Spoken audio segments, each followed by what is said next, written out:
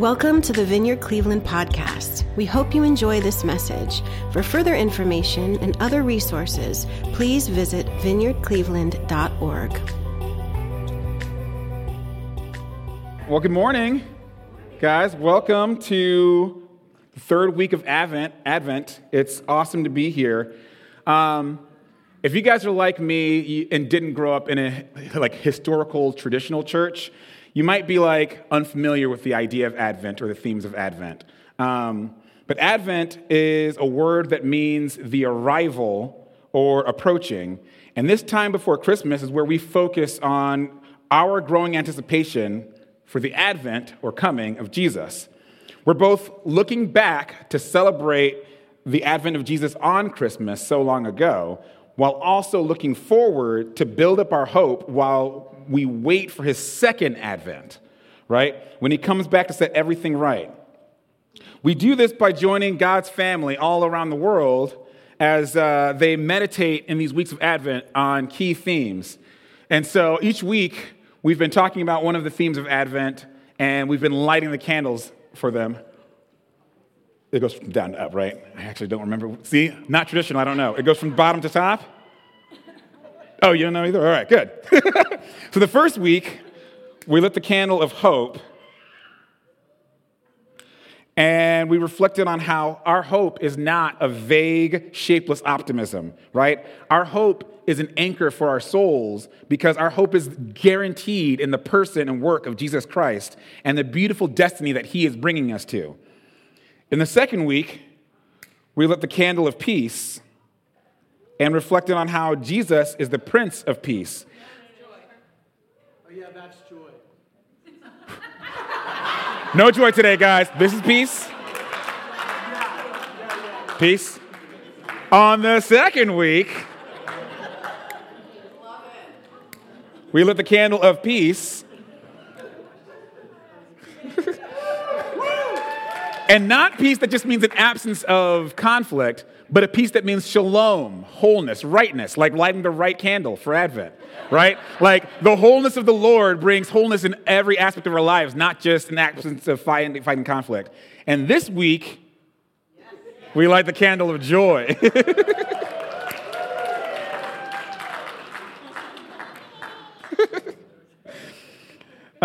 So for most of us, thinking of joy around Christmas time makes sense, right?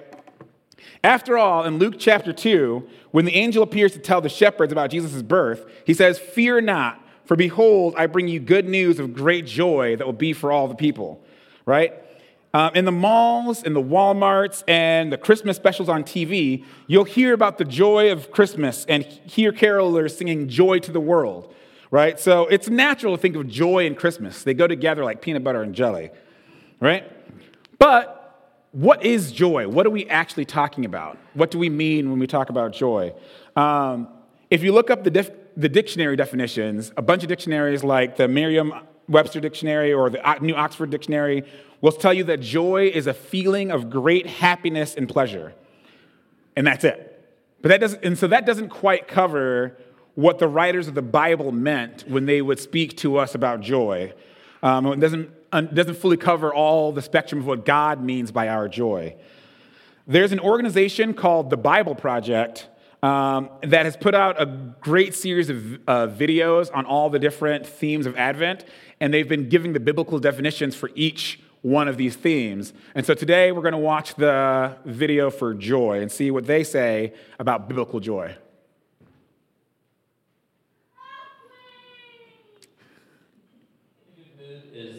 Great, and most languages have lots of words to describe the experience, like happy, cheerful, joyful, and so on. The same goes for the languages of the Bible. In ancient biblical Hebrew, there's a variety of words, like simcha, sason, or gil. In the Greek New Testament, there's kara, euphrosune, or akaliasis. Each word has its own unique nuance, but they all basically refer to the feeling of joy and happiness. Now, what makes these biblical joy words interesting is noticing the kinds of things that bring happiness, and also seeing how joy is a key theme that runs through the whole story of the Bible.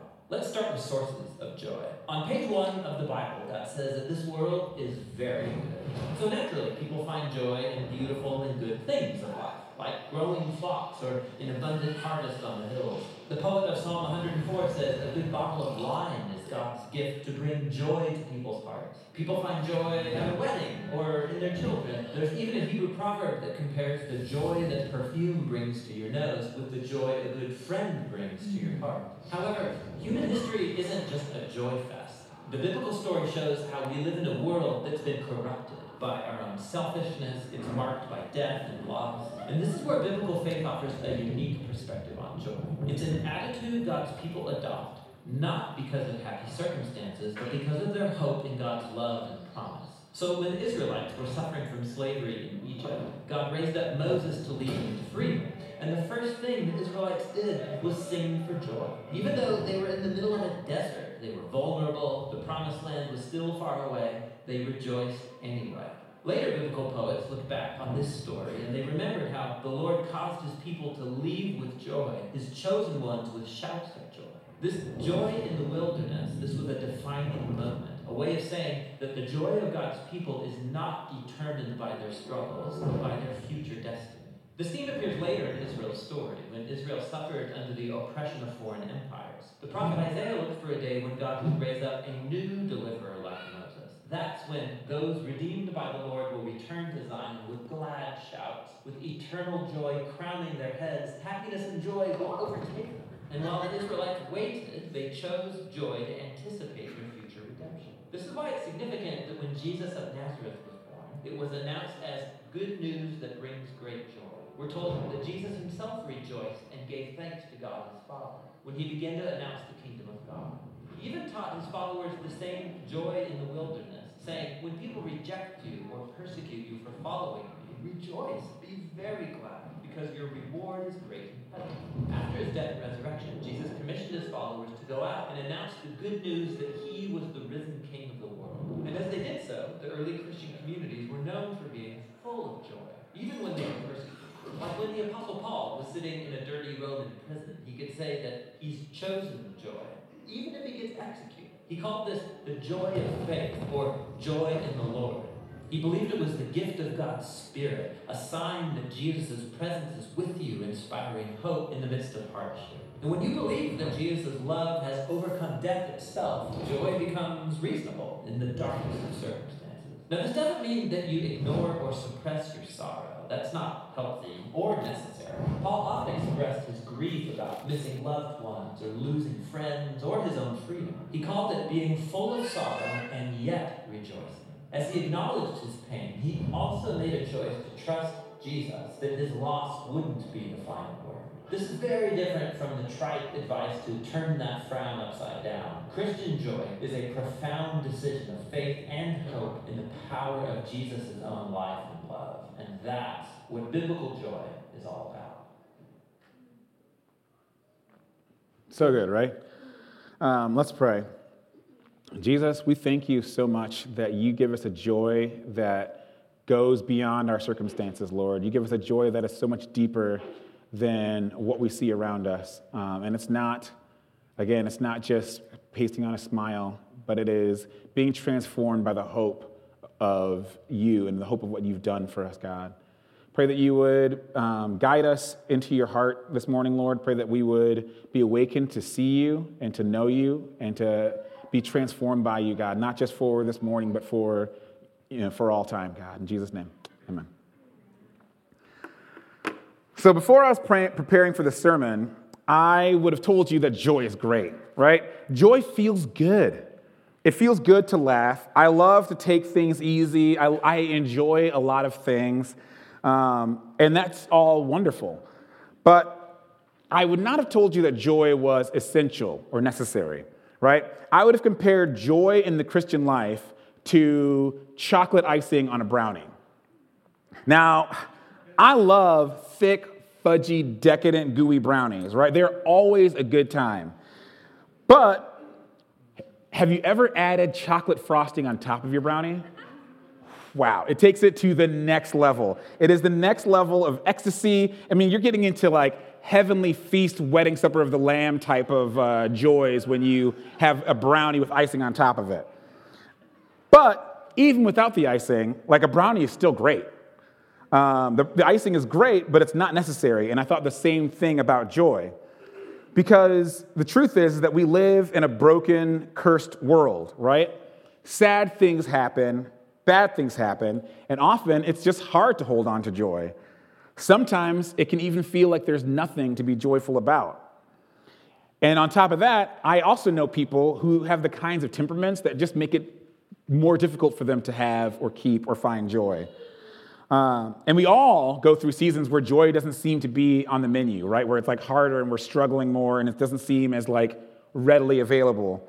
But that's fine. You know, we can soldier on. We still love Jesus. We still have the brownie, but not the icing. And a brownie without icing is still amazing, right? But what I've actually been discovering like the past couple of weeks as I was preparing this sermon is that for followers of Jesus, joy is much more important than the good vibes you get on the most wonderful time of the year. Not having joy is much less like not having icing on your brownie and much more like the time when I tried to bake a cake for my wife, Emma, and I used a box mix that had 3 ingredients, and I missed one. I had the eggs, I had the box, and I stirred it up, and I tossed it in the oven, and I tried to make a cake out of it. It looked kind of like a cake. It was still edible, but it wasn't what the cake was meant to be, right? It was dry, it was cracked, it was not great. And if you are following Jesus, joy is an essential ingredient for your life because joy is an essential ingredient of God. Joy is a major theme throughout all the Bible, from beginning to the end. So you know how in Genesis 1, God keeps creating things and saying, oh, that's good. You know, trees, good. Flowers, good. Grass, animals, good.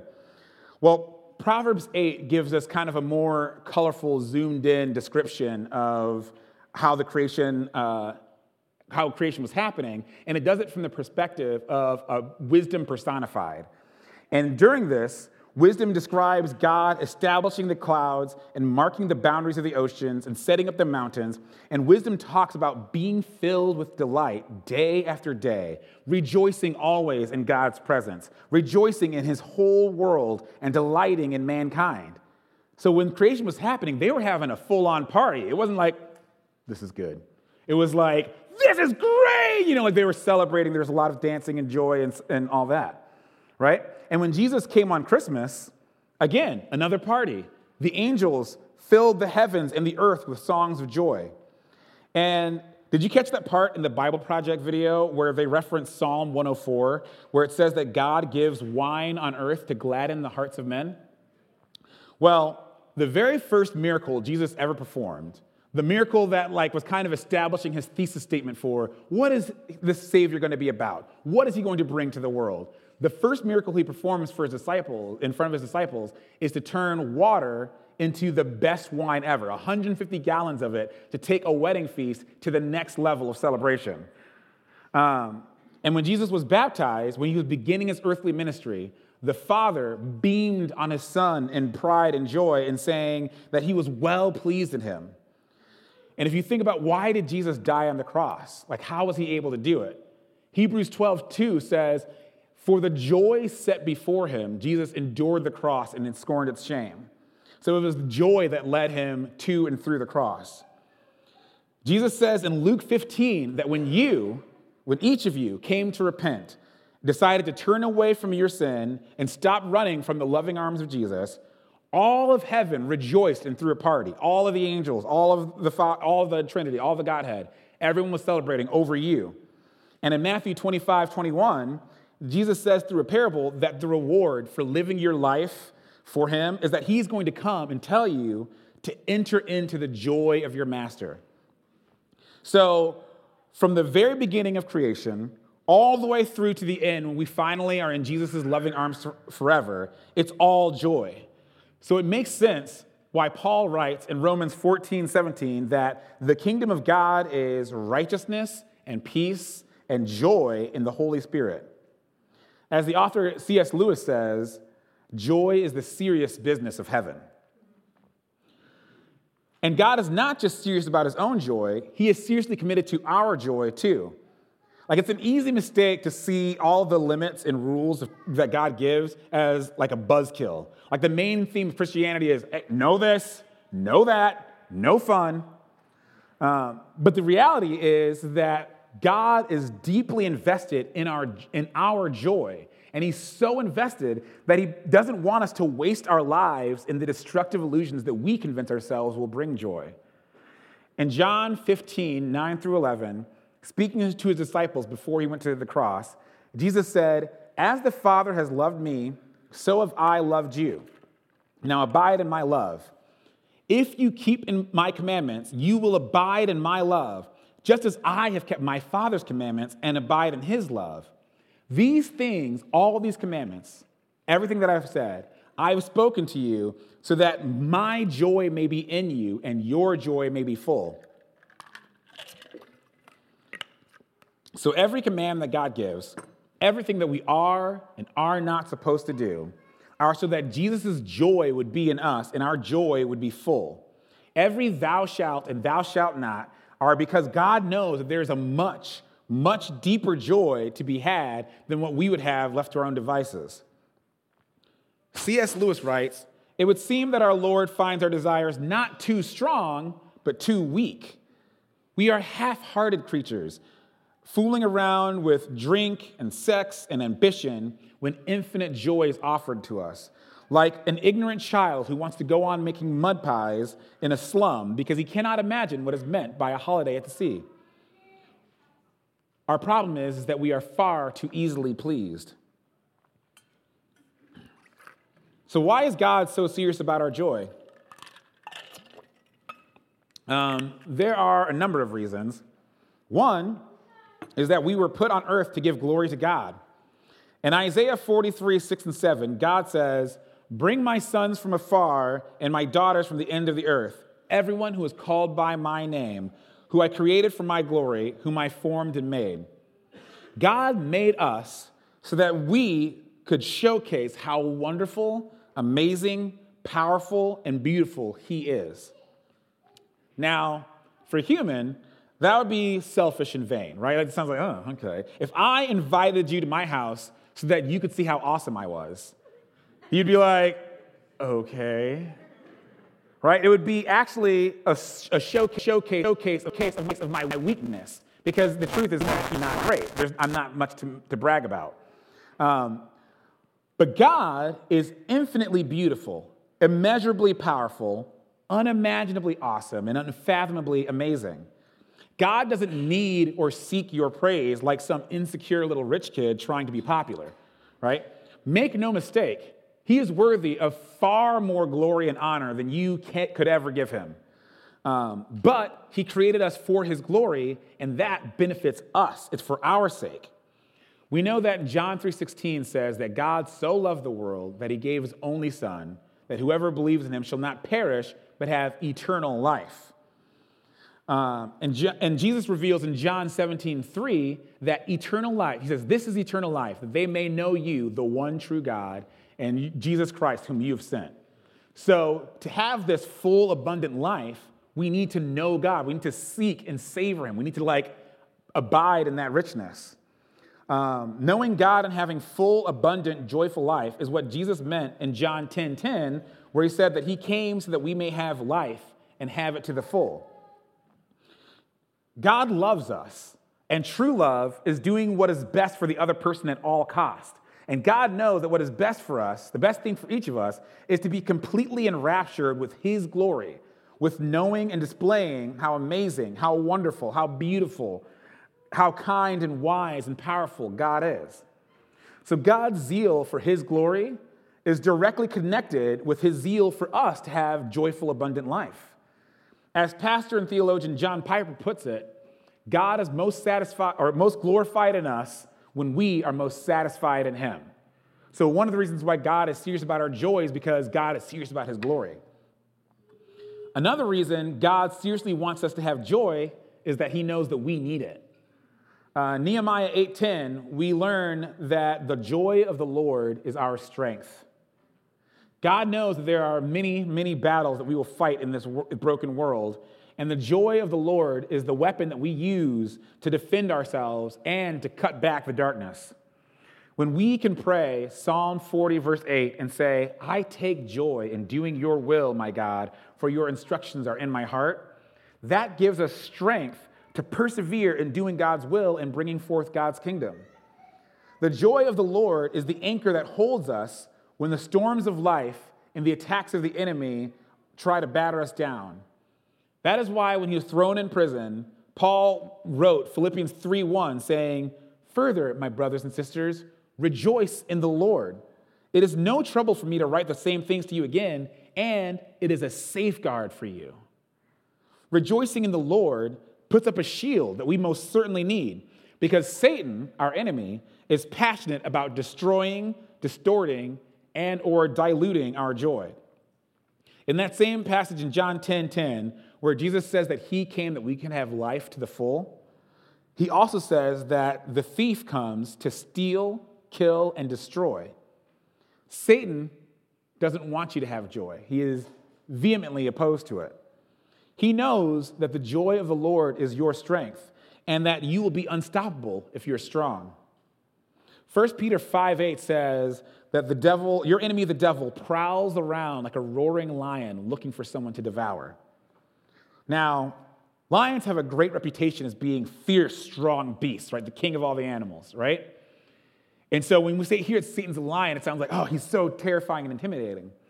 But the way that lions hunt is that they find the weak, sickly animals. They don't want to go after a full-blown, full-grown, healthy, like wildebeest. They want to go after the sickly one that's separated from the herd, because they know that if they go against a healthy animal, it's just as likely that the lion's going to get taken down as the wildebeest. So they find a sickly one, they draw it out, and they attack that. And in the same way that a lion doesn't want to go after a healthy, strong wildebeest, Satan does not want to go after a healthy you.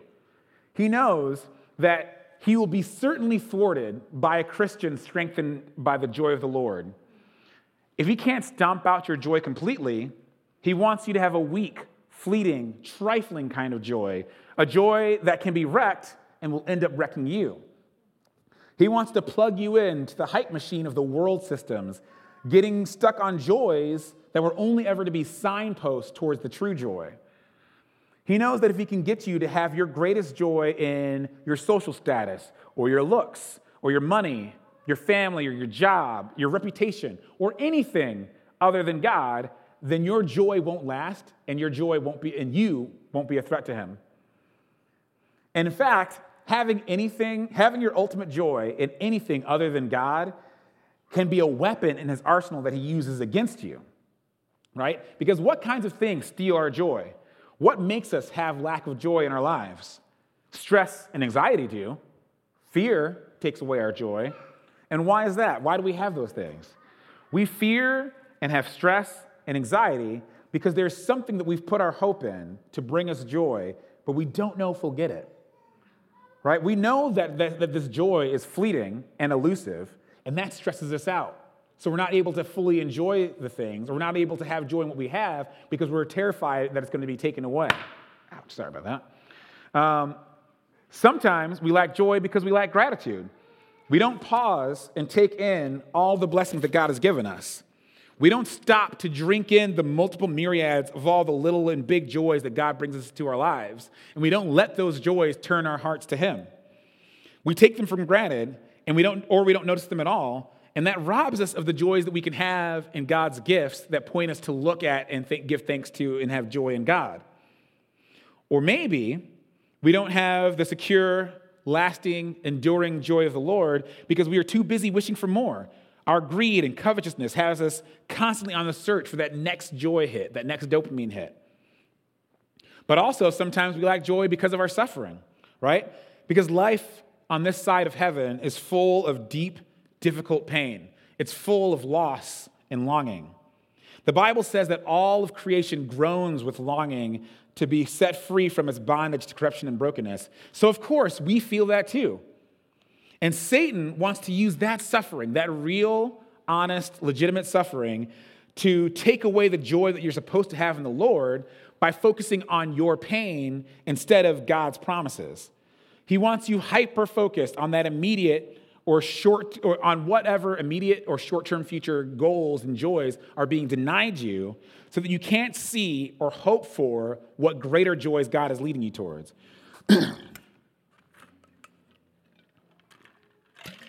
We often think that the solution to getting joy is to change our circumstances.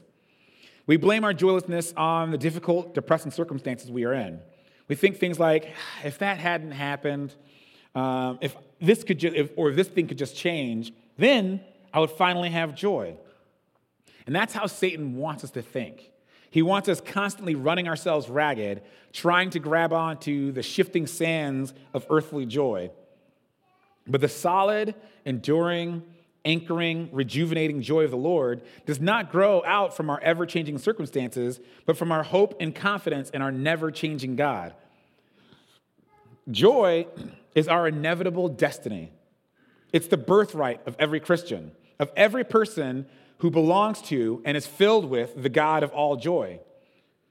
However, because of our earthly limitations, because of the sin we experience in this world, because of Satan's constant efforts to steal what is rightfully ours, joy is something that we often have to fight for. To quote Henry Nouwen,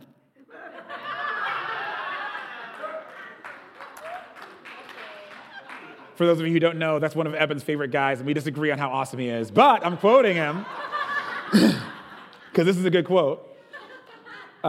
Joy does not simply happen to us. We have to choose joy and keep choosing it every day. It is a choice based on the knowledge that we belong to God and have found in God our refuge and our safety, and that nothing, not even death, can take God away from us. Ooh, that's good now. So, how do we choose joy, though? How do we grow in joy? Well, firstly, we choose joy by rejoicing. Now, that sounds kind of obvious. Like, what is that? What are you talking about? To rejoice is not an optional thing for followers of Jesus. It's a command that's given to us. It's given multiple times throughout the New Testament. 1 Thessalonians 5:16 says, rejoice always. And in Philippians 4:4, Paul writes, rejoice in the Lord always. And I will say it again, rejoice. So to rejoice in something is to purpose yourself to find delight in it through your mind, actions, and emotions. We rejoice in something by consciously putting our whole heart into it. To rejoice in the fall is to get yourself hyped up for pumpkin spice lattes and sweaters and bonfires and football, right? To rejoice in Christmas is to listen to Christmas music and watch Christmas movies and hang up Christmas decorations and buy Christmas gifts and to think about all the most wonderful things about the most wonderful time of the year, right? So we know how to rejoice in things. To rejoice in the Lord is to purposefully fix your thoughts on Him in order to drink in and savor His beauty, His power, His majesty, His wisdom, and all of His other glorious attributes. It means mentally rehearsing all of the good things you love about Jesus until your heart and your spirit are warmed and alive to the joy He brings you just by being who He is. To quote Robert Murray M'Cheyne, a Scottish pastor, he says, learn much of the Lord Jesus. For every look at yourself, take 10 looks at Christ. He is altogether lovely, such infinite majesty, and yet such meekness and grace, and all for sinners, even the chief.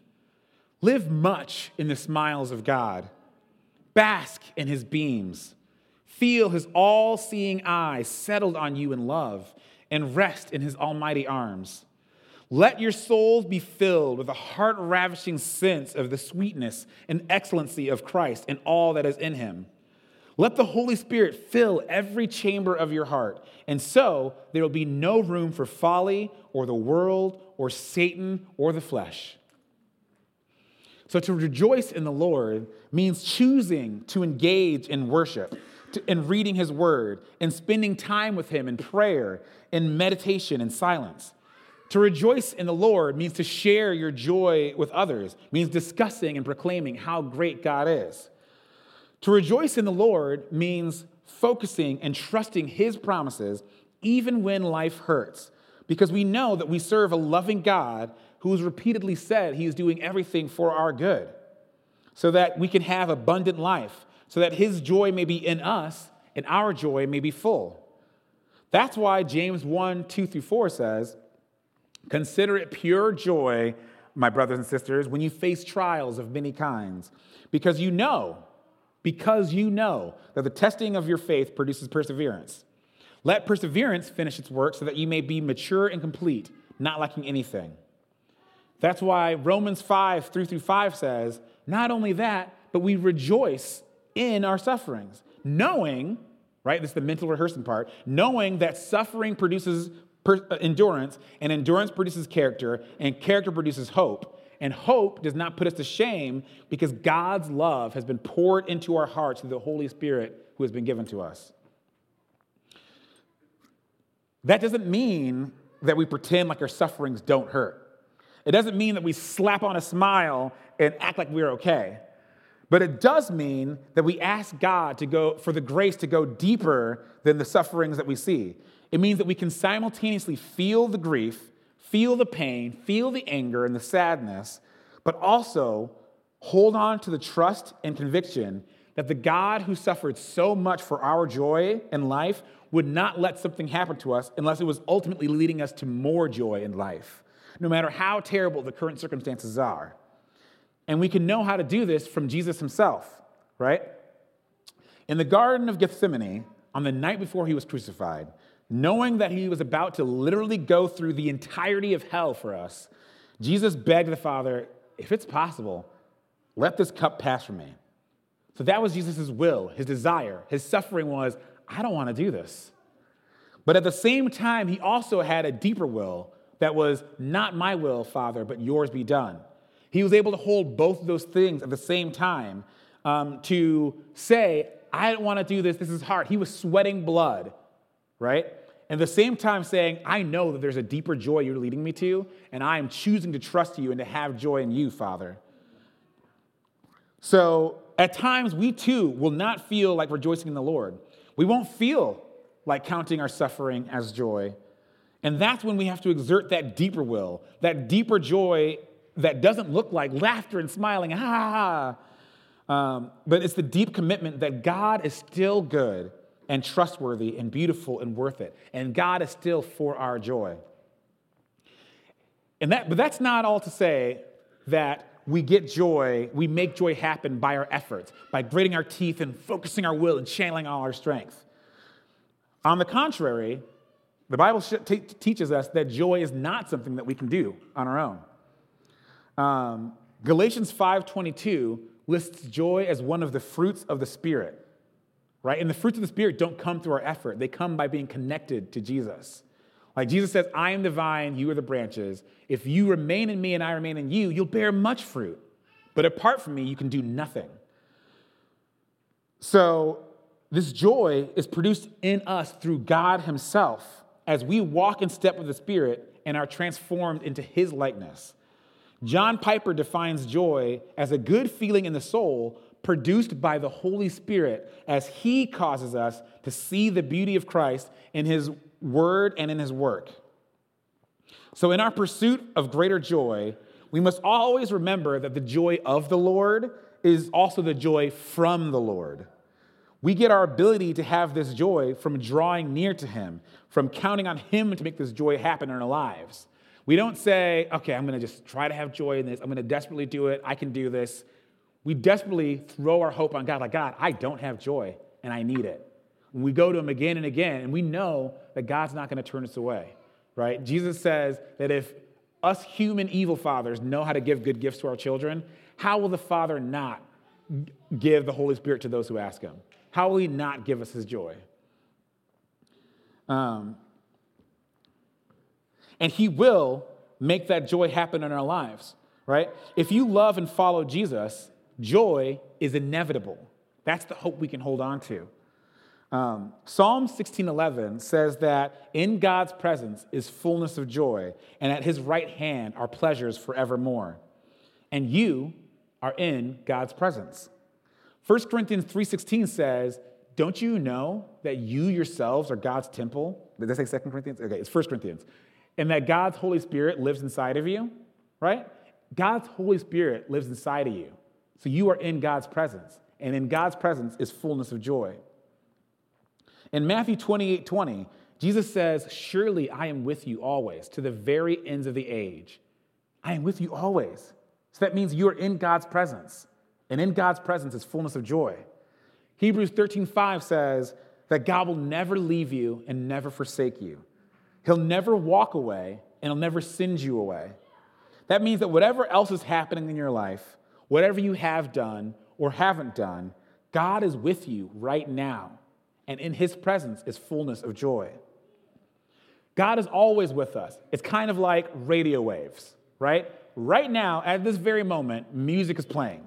Radio waves are banging up against your head, but we're just not tuned into it. Like our antenna's not up. We can't perceive it. But when you do tune in, when you do have the equipment, when you put yourself in the presence of the things that let you channel those radio frequencies, you get the music. You get the symphony. You get the orchestras. You get whatever. Because we are on this side of eternity, we are not always tuned in to the reality of God's presence. But we can tune in by rejoicing in the Lord, by letting every earthly joy remind us that it is only a hint of a shadow of the joy to come, and by letting every pain remind us of the promise of the joy to come. When every sad thing will come untrue, and when all things will be made new, when we will be able to fully experience the reality of the advent of the God of all joy. Right? So, with all this, what do we do with this? We're wrapping things up now. How do we take this and move forward? I was praying, thinking about what is the application for this? This is all great. What do we do? One of the things that came to my mind is that take this time, take this week, take this season, take your life, and consciously remember to rejoice in the Lord. It's easy for me to get lost in, I like this movie, I like these friends, I had a good time. It's a work of the Spirit for me to say, thank you, Jesus, for that. To see Jesus in that, right? If I go to see a movie and it's like a Marvel superhero movie and things are exploding and I'm like, wow, that was so cool. The reason why I can enjoy that is because of the joy of the Lord. It's a hint, an echo of the joy that God is bringing us to, right? Every single joy that we have in this life is just a signpost pointing us to the true joy. When you're lost in the woods, I read this somewhere, but I forgot to quote it, so I don't know who said it. When you are on your way somewhere and you're lost in the woods, the signpost is really exciting. You're like, oh my gosh, there's a sign. But when you get on the road and you know where you're going and you can see the destination, you don't care about the signpost. You're not like, oh, there's another sign. You know where you're going. In the same way, don't let the earthly joys absorb your minds and your thoughts and get you focused on those instead of the joy of the Lord. And the same thing with bad situations, right? When you're in a bad situation, when something's not happening, usually we are aware of what would bring us joy in the situation. Usually it's not this, right? When a loved one dies, when you lose a job, when you're struggling with a coworker, at work or something like that, you're like, if this was gone, if this was different, I would have joy. And that longing that you have is a longing for heaven, is a longing for God, when we will be in his presence and he will make all sad things untrue and wipe away every tear from our eyes. So let those things draw you into God's presence. God, this hurts, but I know you're bringing me deeper. I know you're bringing me closer to yourself and you're teaching me things about you through this. And I'm not getting that lesson right now, and I don't want to get that lesson right now, but I need your help. Bring me your joy. And we know that God will bring you your joy because he's serious about it. And I am aware that there's so much more to be said about joy. And I am also it was hard to write this sermon because I know that there are people going through a lot of very difficult circumstances. And I know that the holidays can be extremely difficult in ways that I can't even fathom. And so I don't want to come up here and make it sound like it's easy, just rejoice in the Lord. I understand, right? God does know what you're going through. And this is still his message for you. Whatever pain you are in, he is still saying, I am with you in this. I am for you in this. You can still have your pain and rejoice in me because you know that I'm going to bring you through this. And you know that I'm bringing you to greater joy.